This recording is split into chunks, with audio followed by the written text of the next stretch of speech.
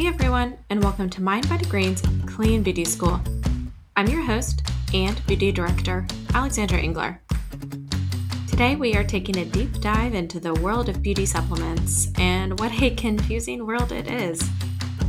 It's a longer episode, and honestly, we cover a wide range of topics quite thoroughly throughout, so I'm not going to say too much up front except for this. The intersection of dietary needs and skin health is a complicated one. With much we are still learning. It seems every day someone comes out with new data or new trends on the best nutrients to consume for glowing skin. So that is why it's really, really important to find experts you trust who have rigorous standards and heaps of patience.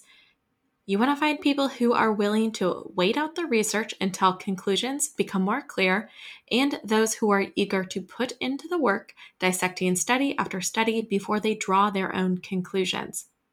Well, that is Mind Body Green's Director of Scientific Affairs, Ashley Jordan Fiera, to a T.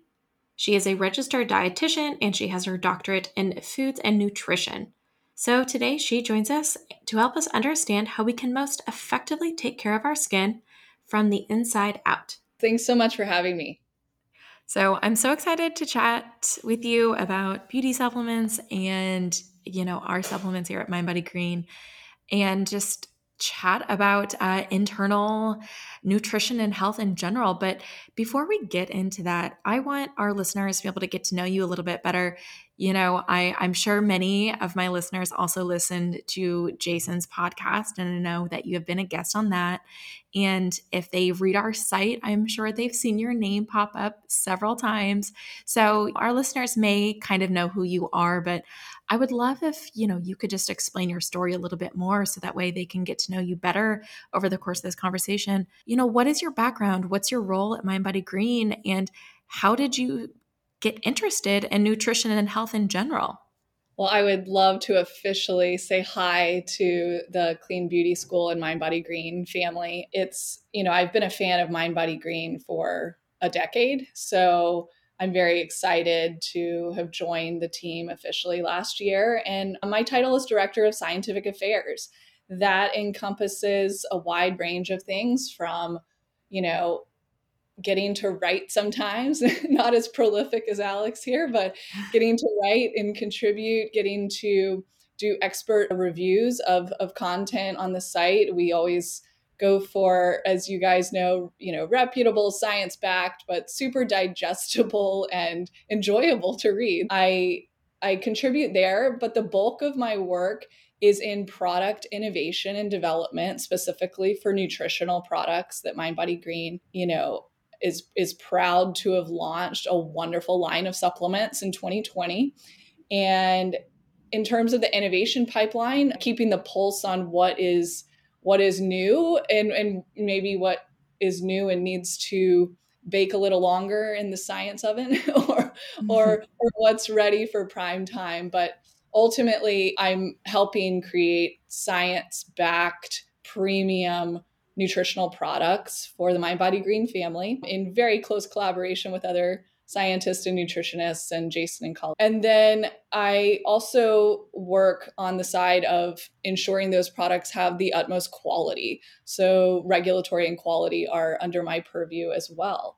This involves liaising with our ingredient suppliers and manufacturers from literally choosing the raw material all the way to the tests at the end before we would, let our customers receive the products in a shipment. So I see all of that life cycle and care deeply about every granular step. So my background is I have an undergrad in, it was called at University of Pennsylvania at Penn, it was called Biological Basis of Behavior.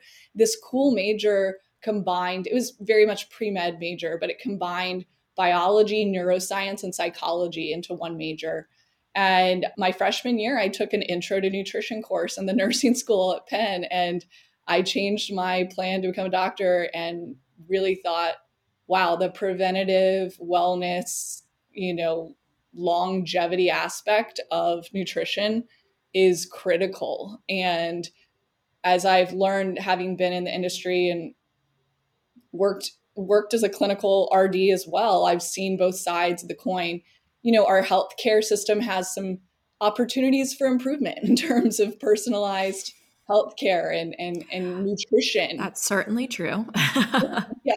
And, we've all been the patient or an advocate for a patient. So I think it was the right move that I have many friends who are doctors, but I think it was the right move that I didn't become a medical doctor, because I would like the system to catch up a bit, and hopefully one day, dietitians will be integral in not just hospital settings, but, in private practices, they'd be able to be called up on as to use their expertise widely, because nutrition is just pivotal. So after undergrad, I went and continued my studies at the University of Georgia and received my PhD there in nutrition. And so my research has spanned weight management, bone health, and vitamin D was the focus area of my doctoral dissertation research. And then my career, I just honestly, from Georgia, I knew I wanted to apply the critical thinking and deep dive nutrition expertise in a way that was helpful and impactful to folks. And I wanted to translate nerdy science into helpful things. Sure.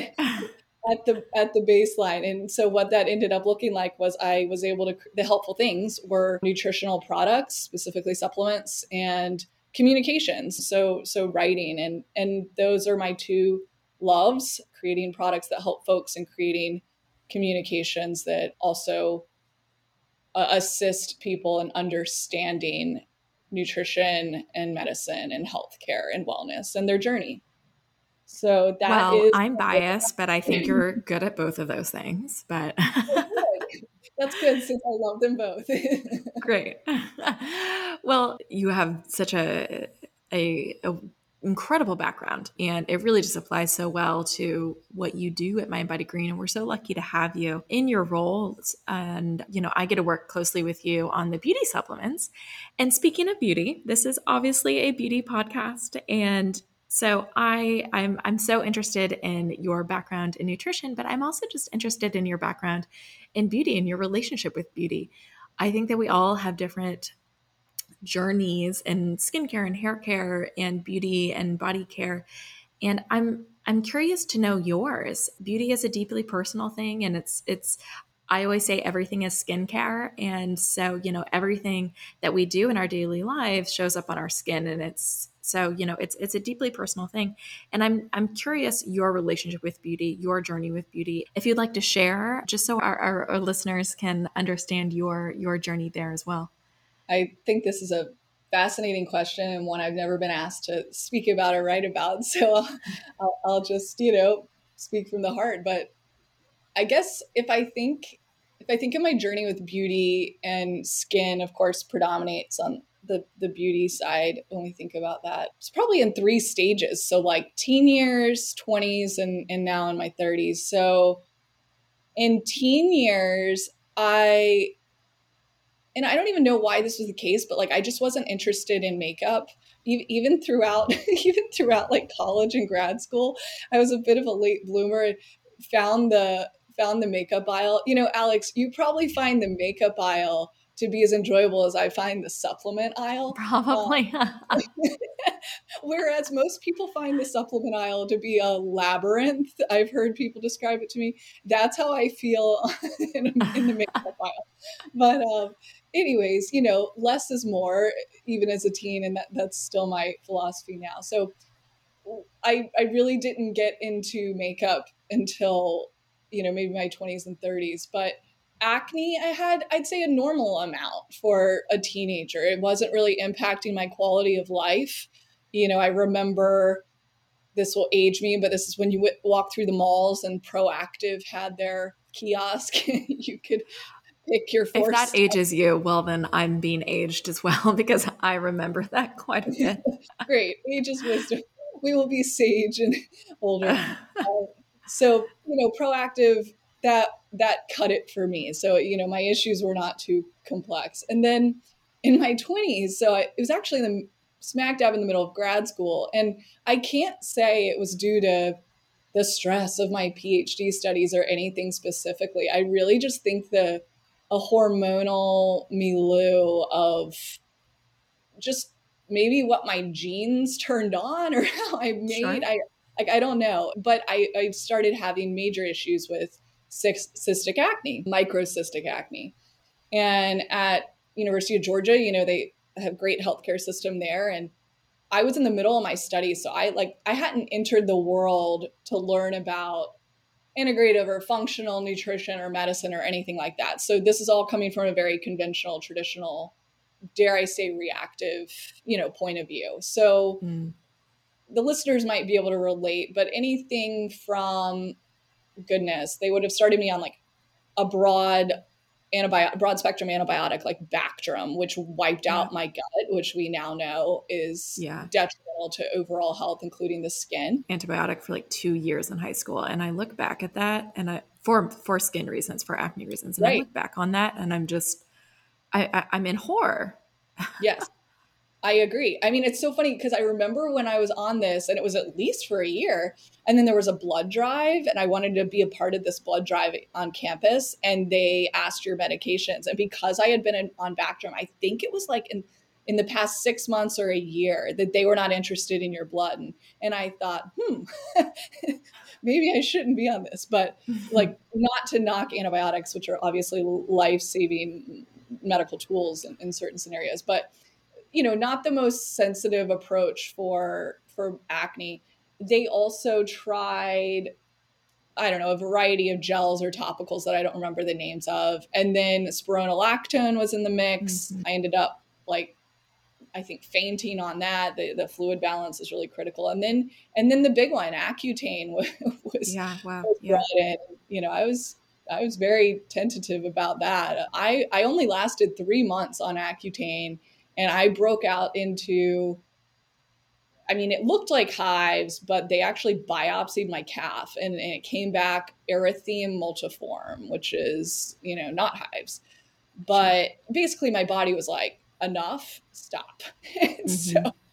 And so that was the red light there.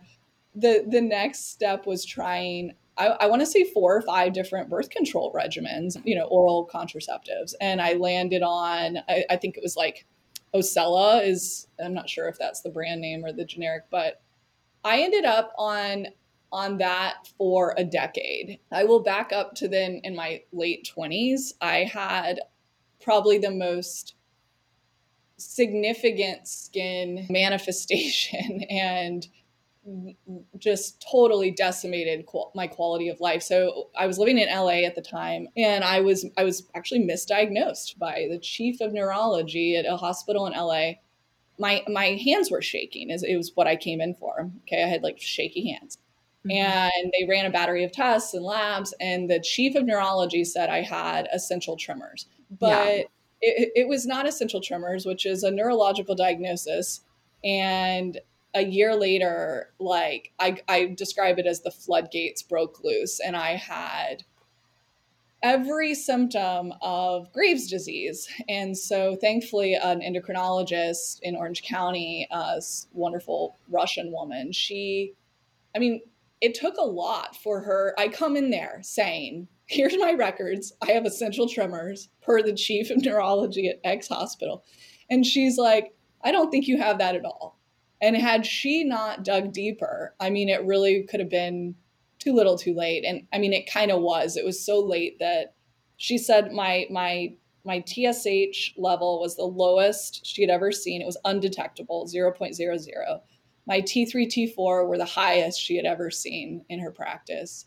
And it was basically considered emergent. Ultimately, I ended up having to have a total thyroidectomy in La Jolla at Scripps Medical Center, which I can only speak extremely highly of them. But that Graves' disease, which some of y'all might know, is hyperthyroidism of autoimmune cause. Another autoimmune thyroid condition that's much more common is Hashimoto's. That's hypothyroidism.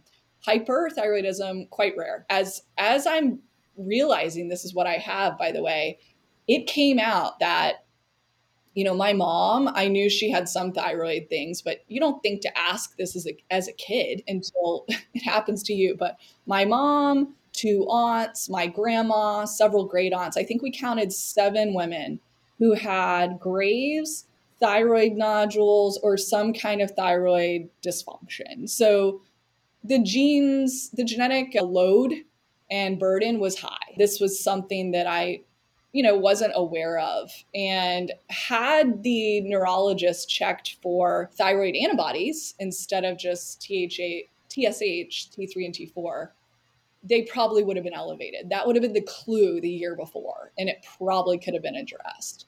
But, too little, too late. I had a total thyroidectomy, which means they removed my entire thyroid. I now am dependent every morning on a T3, T4 medication to replace the thyroid hormone that should be in my body. And at the peak of this thyroid storm, I'm getting to the skin part, I broke out into, the word hive, I don't even like, because it's It doesn't insufficient even describe it. Yeah. Like I personally have an issue with the word itch. Like, I think that we need a better, English word. I guess medically they say pruritus, but I had angioedema and hive lesions from head to toe.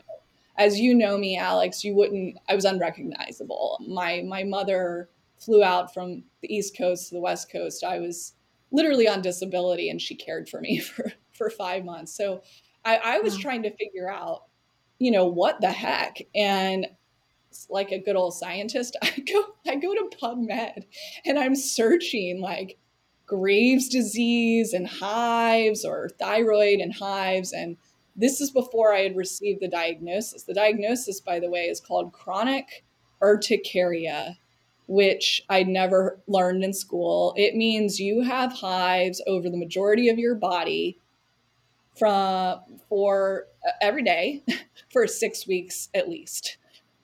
And so mine lasted, 5 months. But wow. This disease, as I learn more about it, it has I'll just say it, like, has a high suicide rate. Like, the quality of life, Sure, awful. I was in pain at all times. So what I found, though, in PubMed, and the initial doctor I mentioned this to, like, poo-pooed it, I saw a study that linked Hashimoto's with urticaria. And just because something isn't published doesn't mean it doesn't exist. It just means someone didn't write it up and publish it. So my second allergist, who is a lifesaver, he absolutely said Graves' disease was the trigger. It was the autoimmune, floodgates. And so for me, like, I will say any vanity that I had was quickly removed during that kind of gruesome period. And I was very isolated. So it's not like I was out in the world, but I do remember when I finally started to heal from the thyroid surgery and all the symptoms and blood work was getting back to normal, but I still had like a considerable number of hive lesions, but I was starting to get better, thanks in part only to a miracle drug that came out a few years ago called Xolair, but that's an injection you get. So I remember emerging from my apartment and going to the gym. This is in Orange County, California, mind you, where like beautiful people are like everywhere. And I have like this big scar on my neck that's still healing, and hive lesions on my arms and my neck, and none on my face that day, I remember. And I was just like, my Graves' disease eats up not just your fat, but your muscles and your bones. So I was just on the treadmill trying to walk again and start to build muscle. And I was listening to the song I'm Alive. And if you listen to the lyrics, I mean, it really struck me. This was on a mix, so it's probably, a divine thing that happened. But it says something to the effect of like, you took it all, or you tried to take it all, but I'm alive. And then she, of course, like the chorus, is she repeats that with gusto and passion.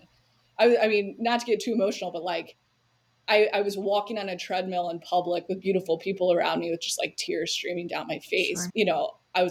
I made it. I survived.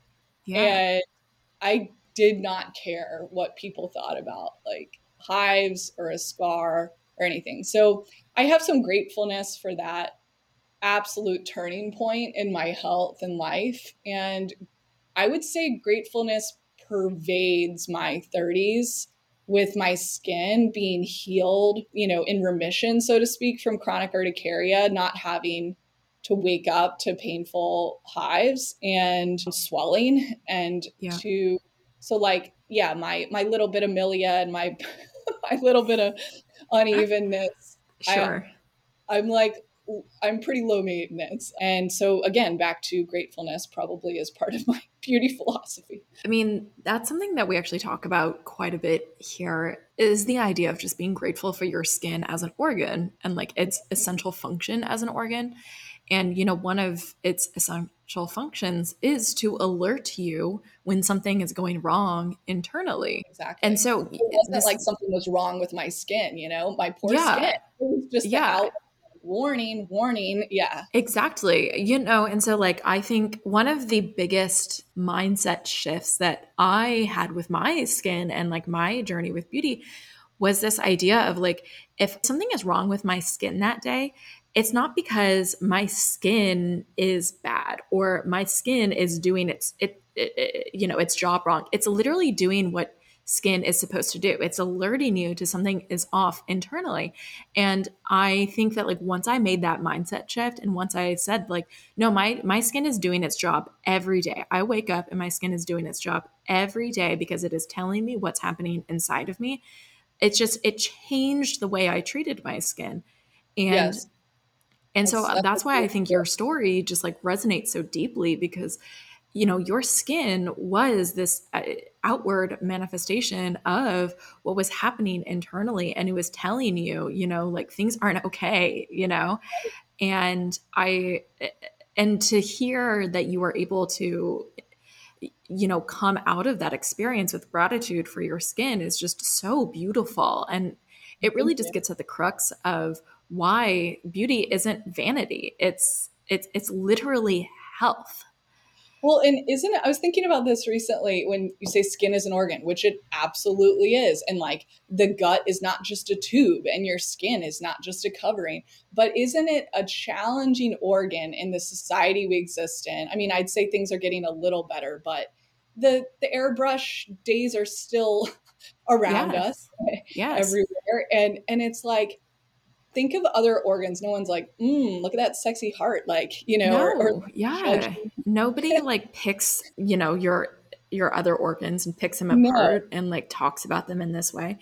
Right. And like, because it is an outward facing organ, we, I say this quite a bit, we view it as a means to an end instead of what it is and what its purpose is. And when we view something as a means to its end, we use it and we abuse it and we treat it poorly, even if we don't think we're treating it poorly. And so just because it's superficially placed, literally doesn't mean it should be treated with superficiality like that. Exactly. I was talking about with Jason and recently on the Mind Body Green podcast. And I said something to the effect of like, beauty is in the eye of the beholder. Like I kind of disagree with that unless you're the beholder. Like you do you. Just because skin is on the outside doesn't mean, we need society or whoever to define to comment on it or to comment. Yeah.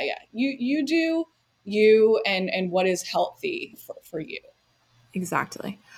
Well, now that we just had a really gorgeous philosophy conversation about beauty, which is my favorite thing to do, mind you. Let's go ahead and get into beauty supplements and the beauty supplement market. This is such an exploding market from what I can tell as a beauty editor. I've been in this industry and been in media and been in the beauty industry for several years now.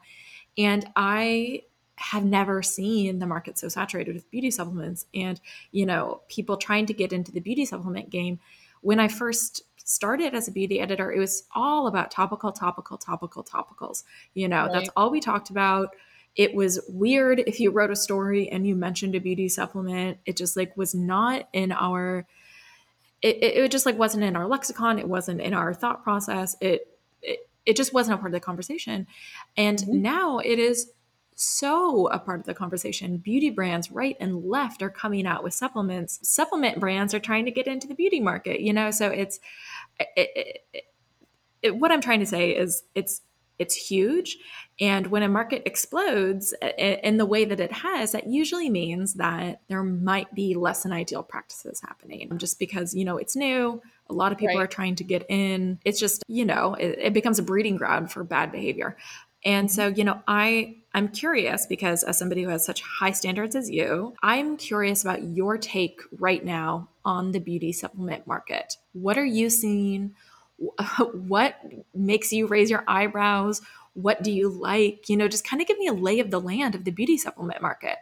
Sure. Well, I think that if you back up to supplements in general, they have grown in popularity and use, consistently over the past decade, but definitely in the past year plus, there was kind of a renaissance, if you will, for, well, the obvious ones like C, D, and zinc because of what we're going through, but also just more broadly, like, hey, let's get back to the important things, the basics.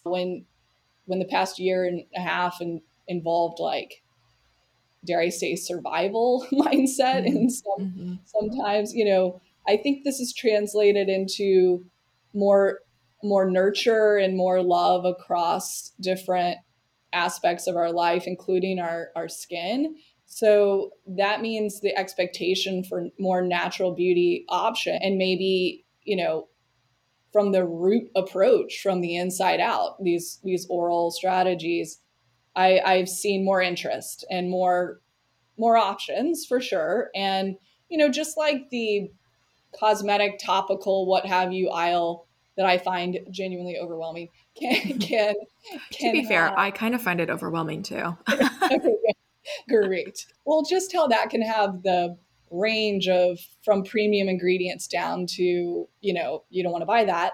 The Sure. same mix exists in the supplement world. And, I'd like to bust the myth that supplements are not regulated or that supplements are the wild, wild west. I mean, if I was the nutrition police, that would be a esteemed title. And I'd like to knock out the few brands that, aren't playing by the highest of standards. The majority are. In terms of beauty supplements specifically, I think that some of the issues I have are there are a lot of nebulous blends out there. So when you turn your product over, it looks real sexy on the front, like turn it over to the box supplement facts panel. And if it doesn't break down each ingredient and tell you like the source, so, an example would be if there's a botanical extract, it should be telling you from what part of that plant, the leaf or the seeds or whatnot, the root. And the milligram, microgram, microgram, you're only going to see for things like biotin, B12, microgram, MCG. Like that's going to be rare. We're working in the milligram space for beauty ingredients. Think of like astaxanthin, CoQ10, pomegranate, ceramicides, these phytoceramide ingredients, pycnogenol, etc., milligram. And then for collagen, gram. Now Mm-hmm. we're times 1,000 again. A gram dose is, and not 1 gram, like 10 grams plus. Our collagen product has 17.7 grams of collagen peptides as an example. But if you see a blend, there's no ingredient breakdown with the microgram or the milligram or the gram.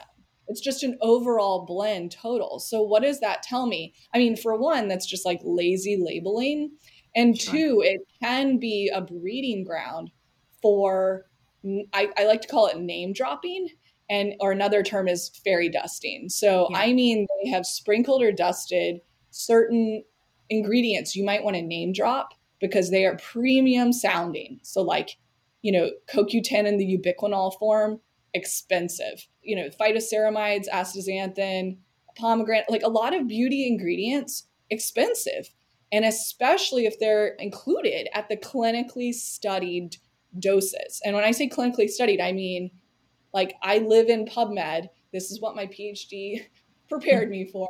And I read nerdy studies and digest them. And I look at the totality of the science. And that's how, for instance, we landed on 6 milligrams of astaxanthin in our Cellular Beauty Plus product. That's not random. There's enough clinical studies, like, I'm not going to guess off the top of my head, but like, I don't know, at least 7, I would guess. And some are as low as 2-3 milligrams, but I kept seeing 6 milligrams. And so I'm like, this is the dose that I think is the most robust, studied in, researched in humans. Like, let's mimic that to elicit the same skin benefits in this supplement. So I would say watch out for blends. And then if they don't have a blend and they do break down the ingredients and the milligram amounts, look out for the fairy dusting and the name dropping. Are they just dropping in that? I mean, this happens not just in beauty supplements. Like, I've seen multivitamins that will drop in literally irrelevant, negligible amounts of lycopene and lutein, these carotenoids. Astaxanthin's a carotenoid as well.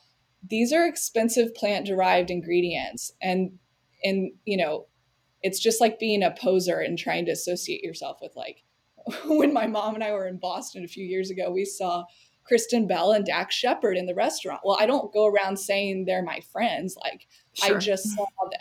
So, let's not pretend supplements that you have enough lutein or astaxanthin to mention it in your label. So that fairy dusting, I'd say, number one, issue. Yeah, that's so interesting because that happens in topicals too, all of the time. Because, topical beauty products, cosmetic products are truly not regulated by the FDA. Like, when you talk about, supplements being regulated by the FDA, like that is true. There's there's standards that have to be held, et cetera, et cetera. But when you look at what the FDA has legally, like what they're allowed to regulate in cosmetic spaces, in like legal bills, it's like literally 1 page long. Like they do not have like governing power over cosmetics. It's crazy, wild, wild west, actually.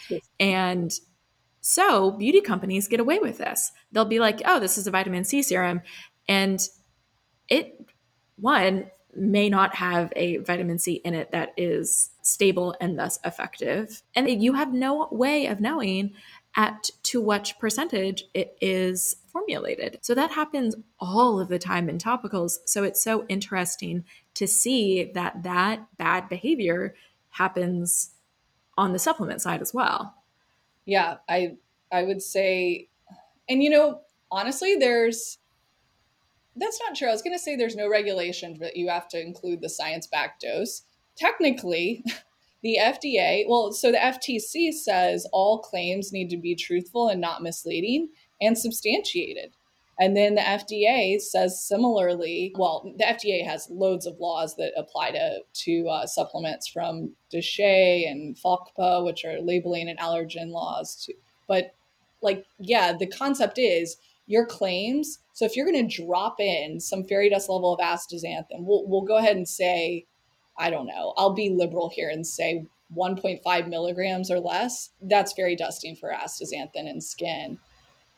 Like, there is the possibility that the FDA could say, hey, like, can you show us your substantiation on that? Sure. And they wouldn't be able to, because I know the clinical trials on astaxanthin, they're not at 1.5 or less. They're, as we just talked about, at 3 and 6 milligrams. So I think there's some self regulating that has to occur, because, the regulating bodies in this country are dealing with things like global pandemics. Sure. They're overwhelmed with yeah, exactly. And getting to the ones that are really, really not playing as they should be. So, but customers, I think clean, plant-based are things to look for. Can the product, clearly break down the things that they are free of? So at MindBody Green, we have this thing called a no list, and you'll find it on our supplements shop page and on every individual product page. And you'll see the details and what our philosophy is around those. But, GMO free, gluten free, major allergen, food allergen free. The list goes on and on regarding binders and preservatives and coatings and shellacs and things like sweeteners and colorants. So I think the more transparent the brand on making these, drawing a line in the sand, really. Like we like to draw our lines in the sand, and our ingredient suppliers and manufacturers sometimes find me to be annoying. And I was telling Jason the other day, I was like, maybe that's a badge of honor because I asked for the documents. I require the documents to back up these premium characteristics of every ingredient, not just from the actives, but the excipients. Okay, so excipient, we say this a few times in the episode, so I'm going to take a second and define it here. Excipients are the ingredients that are under the other ingredient label on your supplement package. So basically just flip over your bottle, look for other ingredients, and anything that falls under those are your excipients. These are essentially non-active players in the supplement. And what I mean by that is they don't offer the skin any benefit, but they are needed in the supplement for other reasons, whether it be functionality, taste, or even things like aesthetics. Less than ideal ones are artificial sweeteners, synthetic colors, or dyes.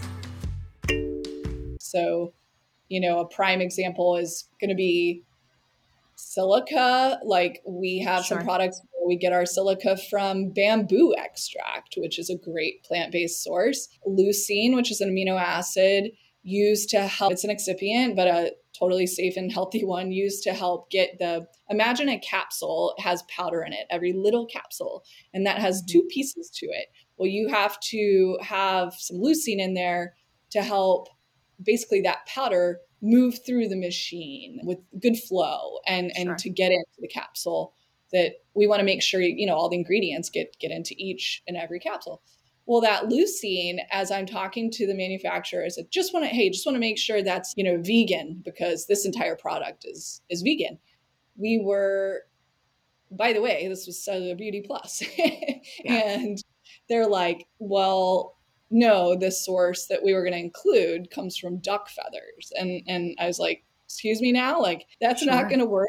And not only I just got a DM the other day, somebody asking me if it was vegan, and I was proud to say, you bet it is. It is. And no duck feathers. It turns out, and like nothing against, like, let's be clear, these are like purified sources in our industry. That duck feathers, the other one was a little grosser, it was human hair. So long story short, I was like, no, we need the plant-based version. And we got a plant-based fermentation source that's vegan leucine and allowing the entire formula thus to be plant-friendly and vegan-friendly. So I think details are your friend, and, go with a brand who you trust and who can help answer your questions. Like, we're here for you at MindBody Green. We love to answer your questions. Yes, we do. And I know that you field a lot of questions. So yes. And sometimes y'all are passionate. Vegan collagen, for instance. We have some people very passionate about, why is your collagen vegan? And so, there's no such thing as vegan collagen. Maybe we'll talk about that more later. Yes. Well, I mean, that kind of moves into what I want to talk about next. It's kind of the core of the discussion, ingredients. You can't have a conversation about supplements without doing a deep dive into, what actually works for your skin. Like I said, when you look at the market, it is a huge, robust market of beauty supplements. And there are so many out there, and there are so many ingredients to kind of cipher through to figure out what you actually need for your skin and what is going to give you the results and what is effective. And so I'm curious, what are some of your favorites? You do all the research, and you, like you said, you live in PubMed. So I'm curious what excites you.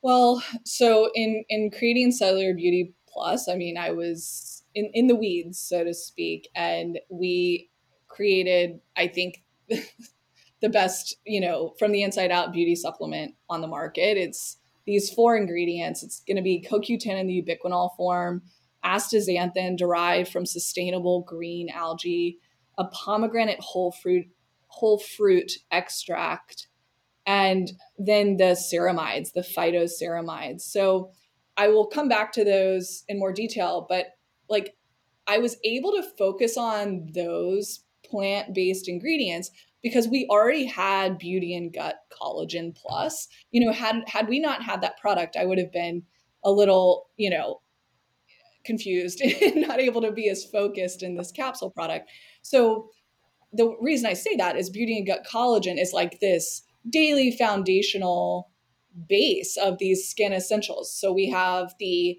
type 1, type 3 grass-fed pasture-raised collagen peptides, 17.7 grams. So we're not messing around here with, dose. This is a meaningful dose. But then I get asked questions, by family, friends, strangers once they figure out I'm a dietitian. And collagen is a rising question for me in popularity. And they are like, what collagen do you recommend? And they'll say, I got this one from Costco or whatnot. And I'm like, that's a fine collagen, but like, that's literally just bovine collagen peptides. MindBody Green is like this unicorn. The Beauty and Gut collagen, it is, yes, the grass-fed pasture-raised bovine collagen peptides, but 7 more ingredients. So we have hyaluronic acid, L-glutamine, vitamins C and E, biotin, turmeric root extract, which is 95% curcuminoids. Think of curcumin. And then also broccoli seed extract, delivering this powerhouse phytochemical known as sulforaphane glucosinolate. Mm-hmm. This is an 8 ingredient formula. So like, it's almost sad to compare it next to just a standalone collagen. It's not fair. So because of that Beauty and Gut collagen base, real quickly, vitamin C and E, these essential, one's water soluble, one's fat soluble, but these essential vitamins we need daily, they are involved at the, boots on the ground collagen production, synthesis, cross-linking, this collagen, beautiful triple helix protein molecule that is like tough as nails. It's literally designed for strength. But C and E are critical in the synthesis of that, and therefore like the health of your collagen. And, vitamin C was not just a concern of sailors 200 years ago who had scurvy. Like, C and E are known nutrient gaps in the American diet, thanks to, NHANES statistics. So, and thanks to us, like not eating enough fruits and vegetables and healthy oils and such. So, and you truly need them in the collagen synthesis process. Yeah. And what I love about our formula and how it has C and E is, because one is water soluble and one is, lipid soluble, they work together in the cell to kind of like power each other up too, which I just find so fascinating. Vitamin C comes up a lot when you have the collagen conversation, but vitamin C can't really do its job without its partner, vitamin E. And I just think it's so cool that ours has like that thoughtfulness go into it. I agree. And I mean, like hyaluronic acid, come on, that's extremely premium to have that alongside collagen. And I mean, it's a scoop. Oh, and mind you, speaking of excipients, unflavored Beauty and Gut collagen has no other ingredients, none at all. And then the chocolate variety is simply organic cocoa and organic monk fruit extract. And so like less is more there on our formula. That was very intentional. And we find that people, I mean, I enjoy it in coffee. What do you use it in? Yeah, I mean, I love mine in coffee. It also, if you just like mix it with a little bit of milk, it tastes like chocolate milk.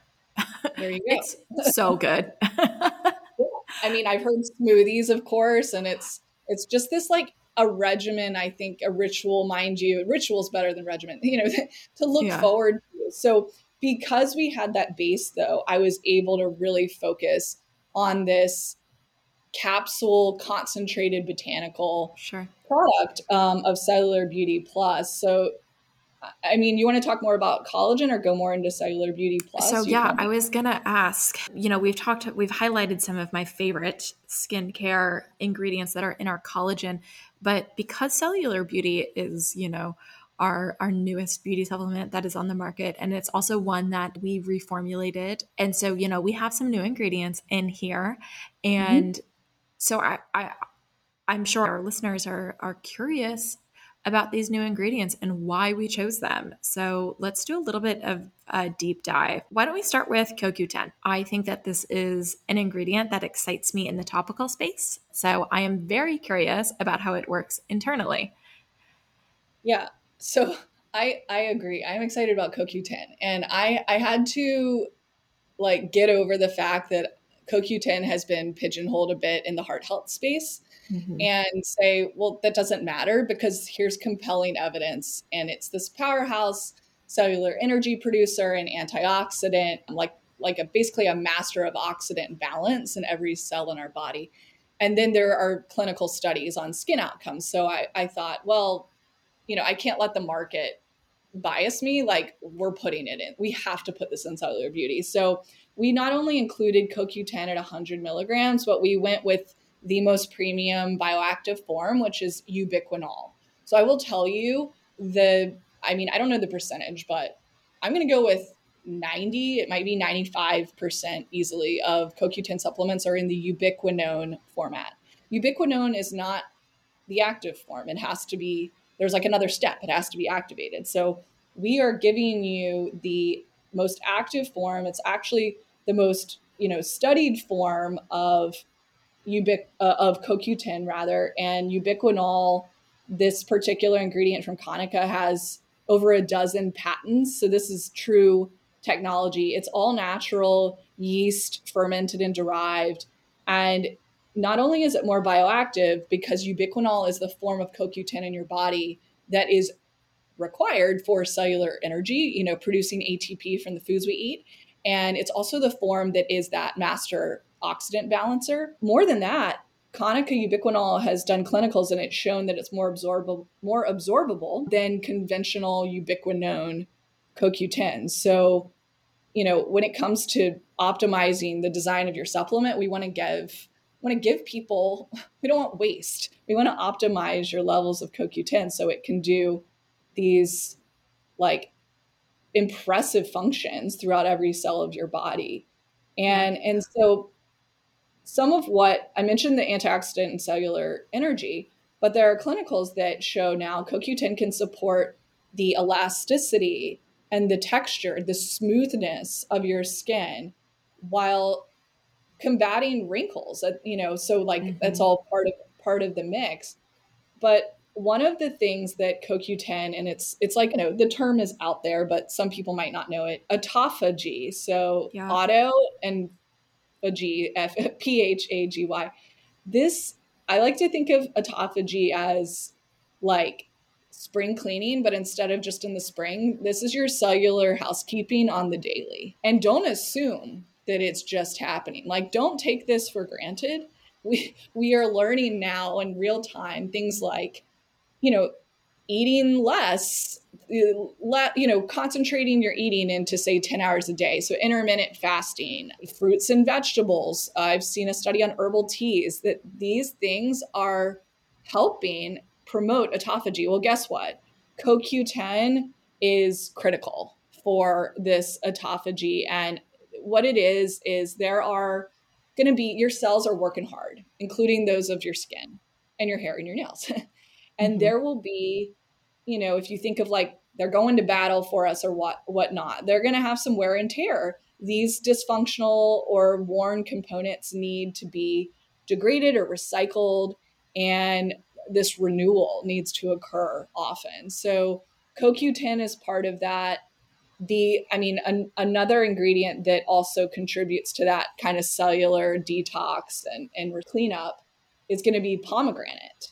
So we also included pomegranate in this product. Do you want to talk more about that? Yeah, let's talk a little bit about this pomegranate.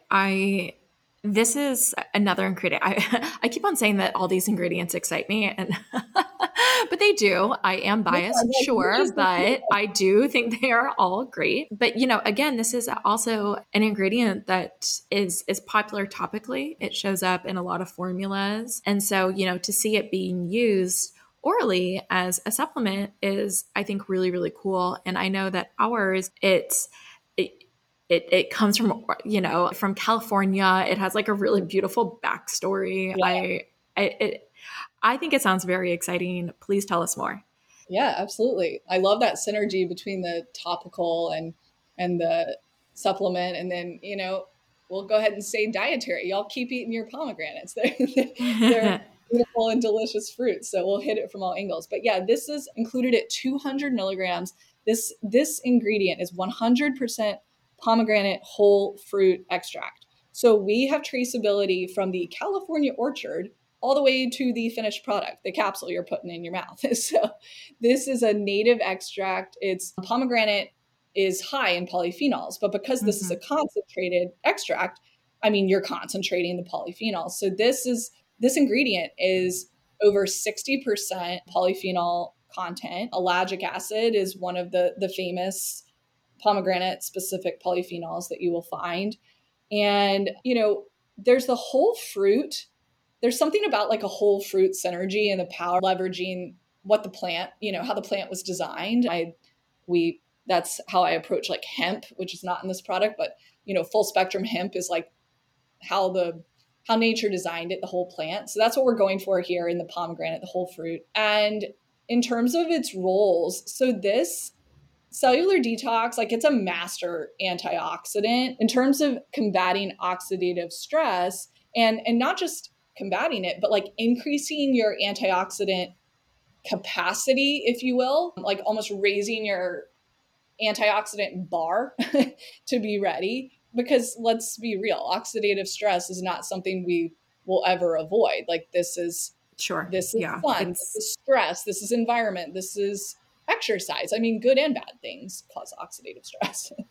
Well, yeah. And your body just does it naturally through its like metabolic process. Yeah, exactly. So, I mean, oxidative stress gets like a bad rap, but it means your cells are working hard. I mean, honestly, if it is chronic and excessive, then oxidative stress and inflammation are not normal, but we're talking about, normal. So that means if you're increasing your antioxidant capacity, that means you're more resilient. Your cells, your skin, your hair, your nails, your beauty centric cells. And pomegranate is helping with that. In fact, we talked about autophagy. Pomegranate, the metabolites that come, so you eat the pomegranate extract, it interacts with your gut. There are certain metabolites called urolithins that naturally are going to be produced. And urolithins have been shown to support mitophagy, which is autophagy, but for the mitochondria specifically. Oh, cool. So the health and recycling of, these components that need some cleanup in the mitochondria, which we all know are the energy powerhouse organelles. So the last piece I'll mention about pomegranate, because this is a cool word that it's not widely used yet, but if you combine like anti-aging, which is not a term I love, but if you combine that with inflammation, so anti-inflammaging is discussed in the pomegranate science space because pomegranate has been shown clinically in human studies, it can reduce inflammatory biomarkers. So think of like C-reactive protein and interleukin 6. And what that means is it's helping support a healthy inflammatory response. And in turn, anything that tempers inflammation is going to be, promoting healthy aging. So absolutely. We talk about inflammation all the time in our beauty content. It is, it's the number one cause of premature aging. Yep. And it's, it's kind of out of control in epidemic proportions in our country and contributes to all kinds of dysfunction. So yeah, we want to turn the fire down when we can. Absolutely. Two other ingredients that I have, known for quite a while because they were in our supplement. Azaxanthin and phytoceramides. Why don't we start with azaxanthin and then, we can roll into the last one. Yeah, definitely. So astaxanthin, we doubled the dose. So we're at 6 milligrams now in Cellular Beauty Plus. That is a change from the last iteration of this product. That's very competitive dose in the market, people will find. So astaxanthin, it's a carotenoid. So you think of like eat carrots for your eye health. Well, that's beta carotene, vitamin A. This is astaxanthin, another carotenoid or phytochemical, a pigment.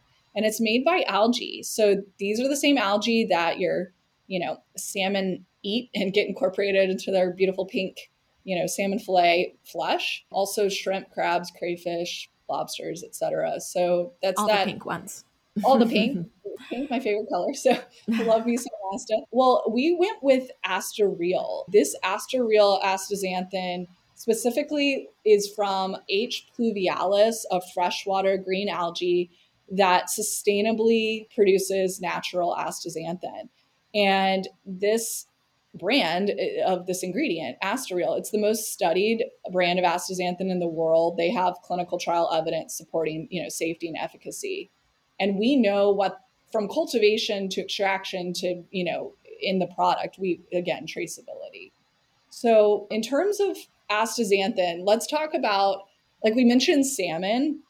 So let's bust the myth that you can go love me some sushi, but I'm not going to go get enough astaxanthin from eating my 2 servings of oily fish a week or my, sushi every once in a while. I wish I got out more. It's during the pandemic. But anyways, so the busting of the myth here is oftentimes we think about regular nutrients, so vitamin D, in terms of, hey, there's not enough of that in food to get it in meaningful amounts, so I need a supplement.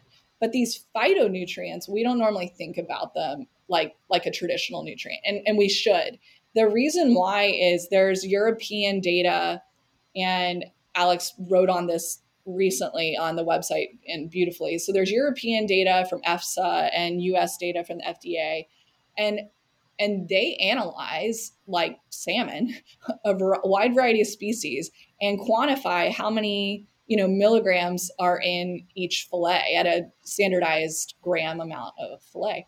Well, what that nets out is that we know you would need to eat 12 salmon fillets a day to get sick. It's 11 to 12, but 11 to 12 salmon fillets a day to get 6 milligrams of astaxanthin.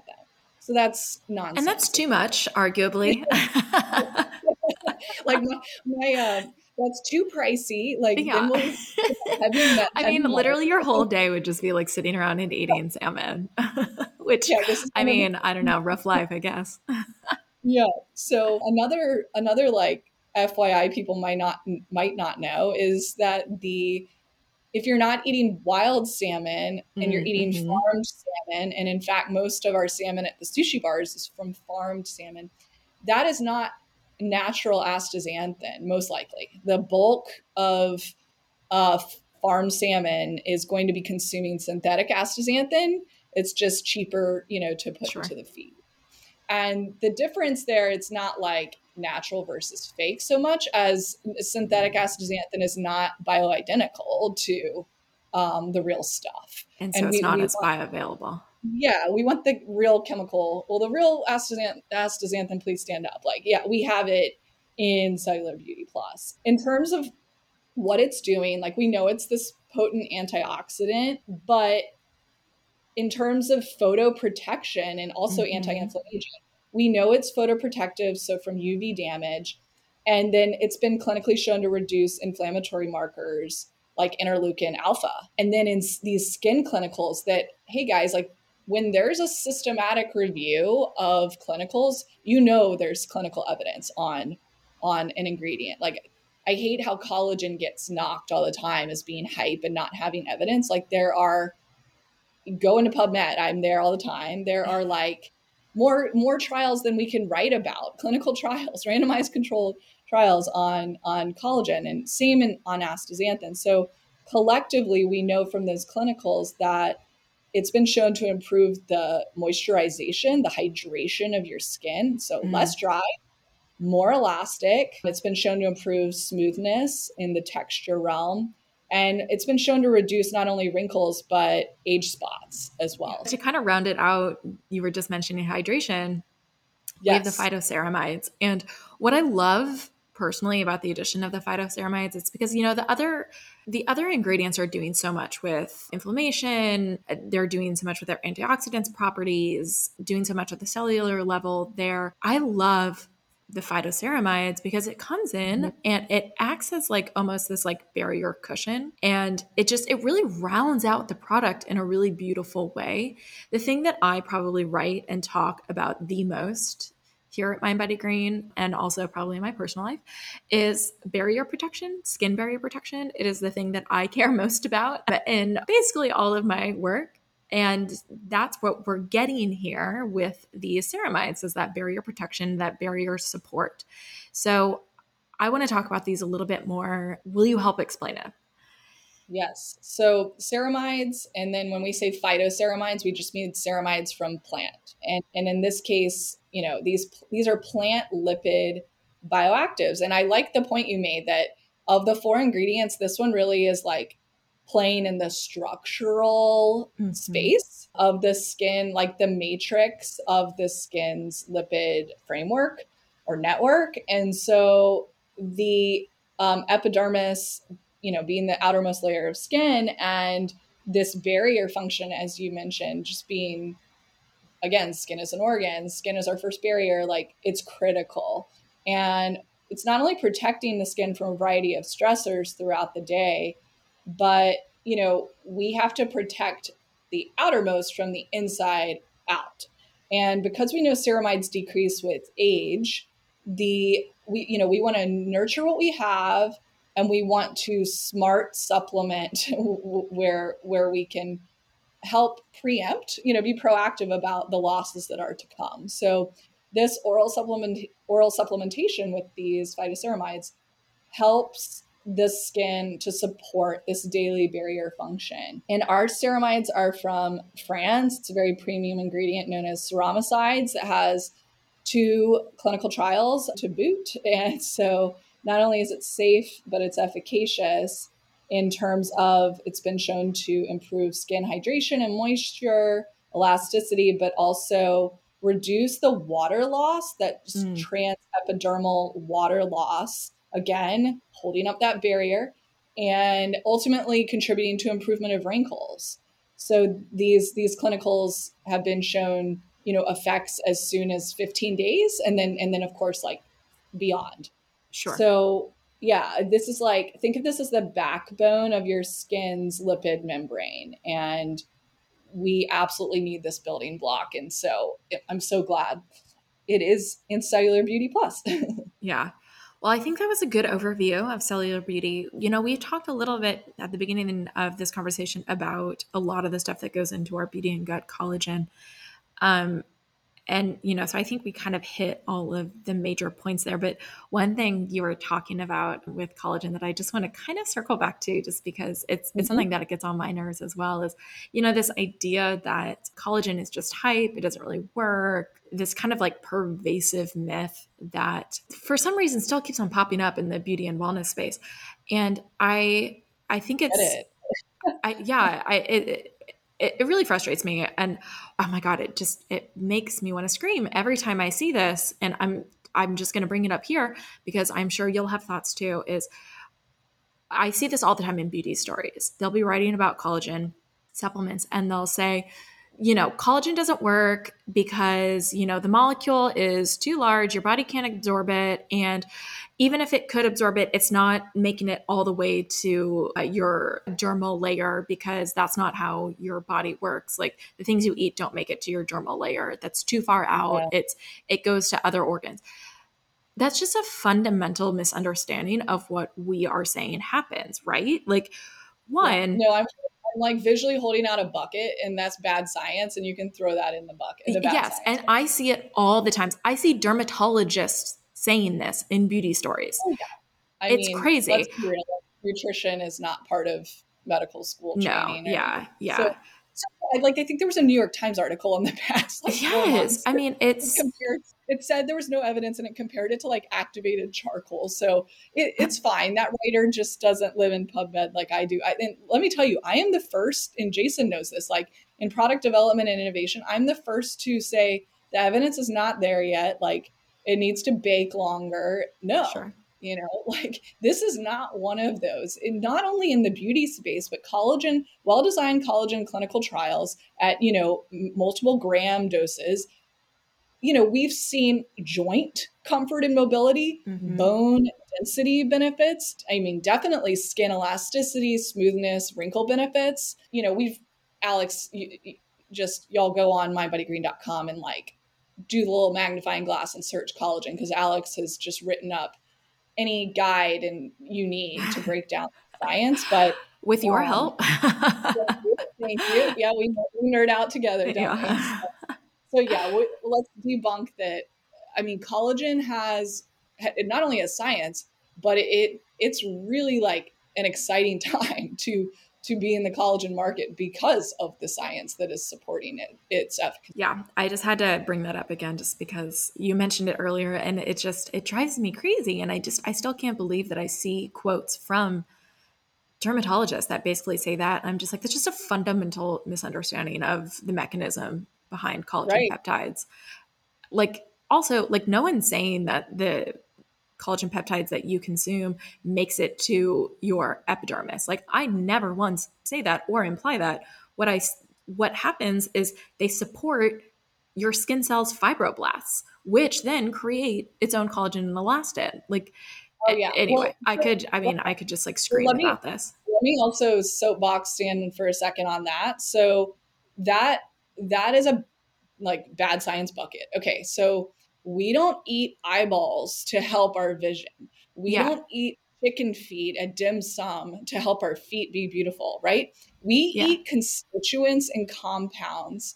In this case, collagen are amino acids and some di and tripeptides that are, naturally, like the natural profile of collagen peptides is delivering these building blocks that absolutely where your body needs it. So whether it is gut, cartilage, bone, joint, it's like that those building blocks are now available. So that is not like a point of contention, because there are trials that show you consume X grams of collagen and you see changes in these outcomes, whether skin, joint, bone, right? So Yeah.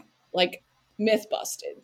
Okay, so one of the biggest debates that we see in the beauty space is topical versus oral. I think a lot of people in the beauty space specifically of it as one or the other, and they think we we need to figure out which one's better, and topical has to come out on top. And I think it's like it becomes a very silly discussion very fast.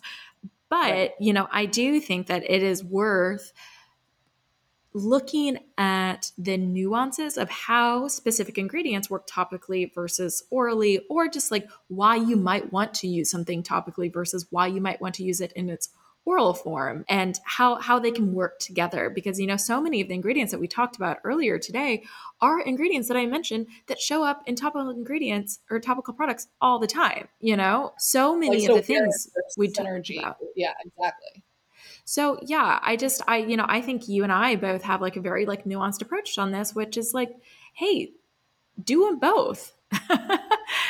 Right? Both is good. Yes.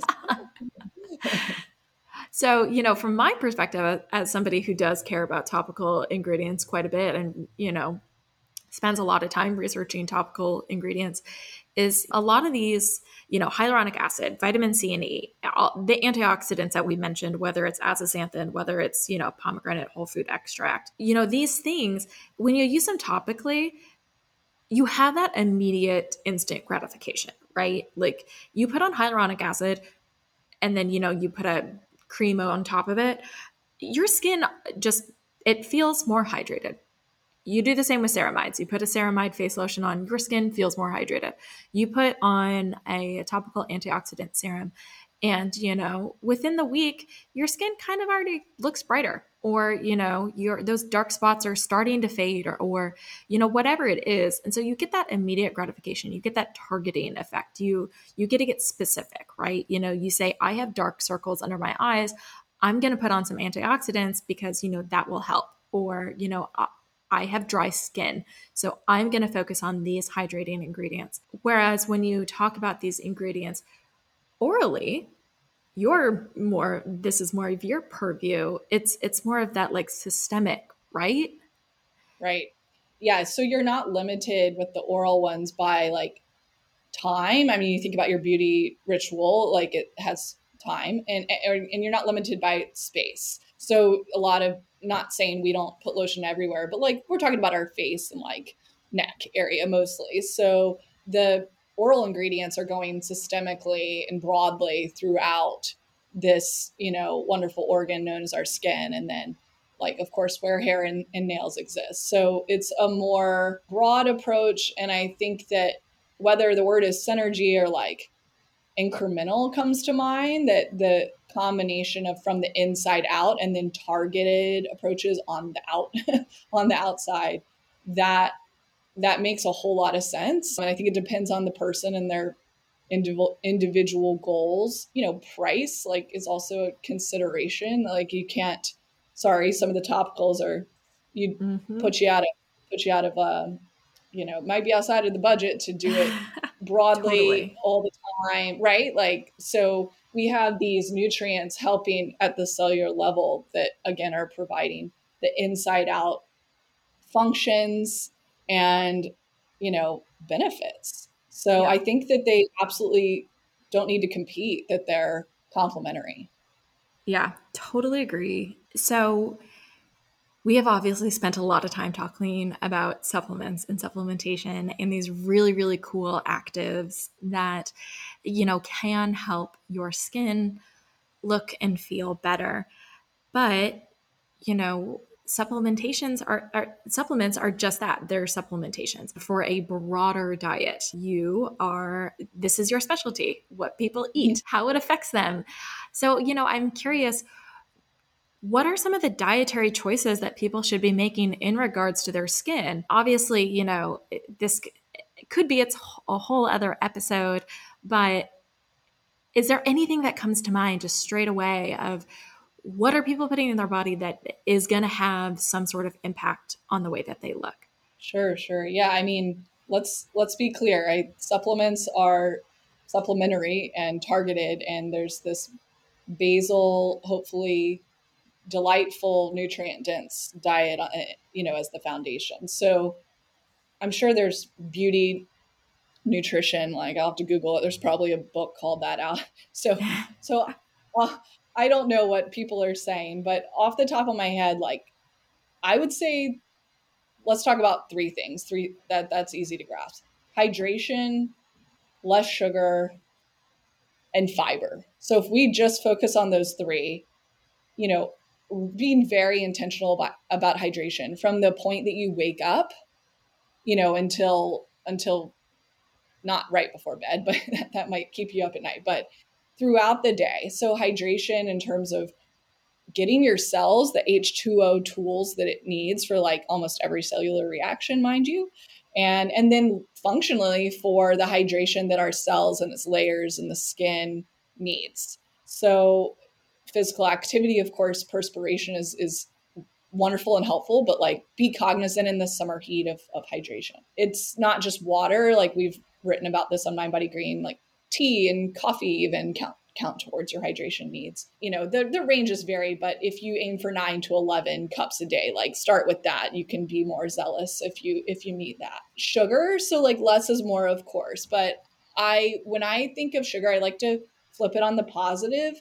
What should our sources of sugar be? Colorful ones, fruits and veggies, and a slow carbs, so complex carbs, the whole grains, beautiful legumes, color of the rainbow. If you look at the legumes and how beautifully colored, and all these phytonutrients that color our fruits and vegetables, these are providing natural and healthy sugar sources that are not going to, a table sugar or a cake is going to rise up our glucose and our insulin and not help us in the long term with metabolic health. And excessive glucose circulating, it's not good for, any body system, and that includes our skin.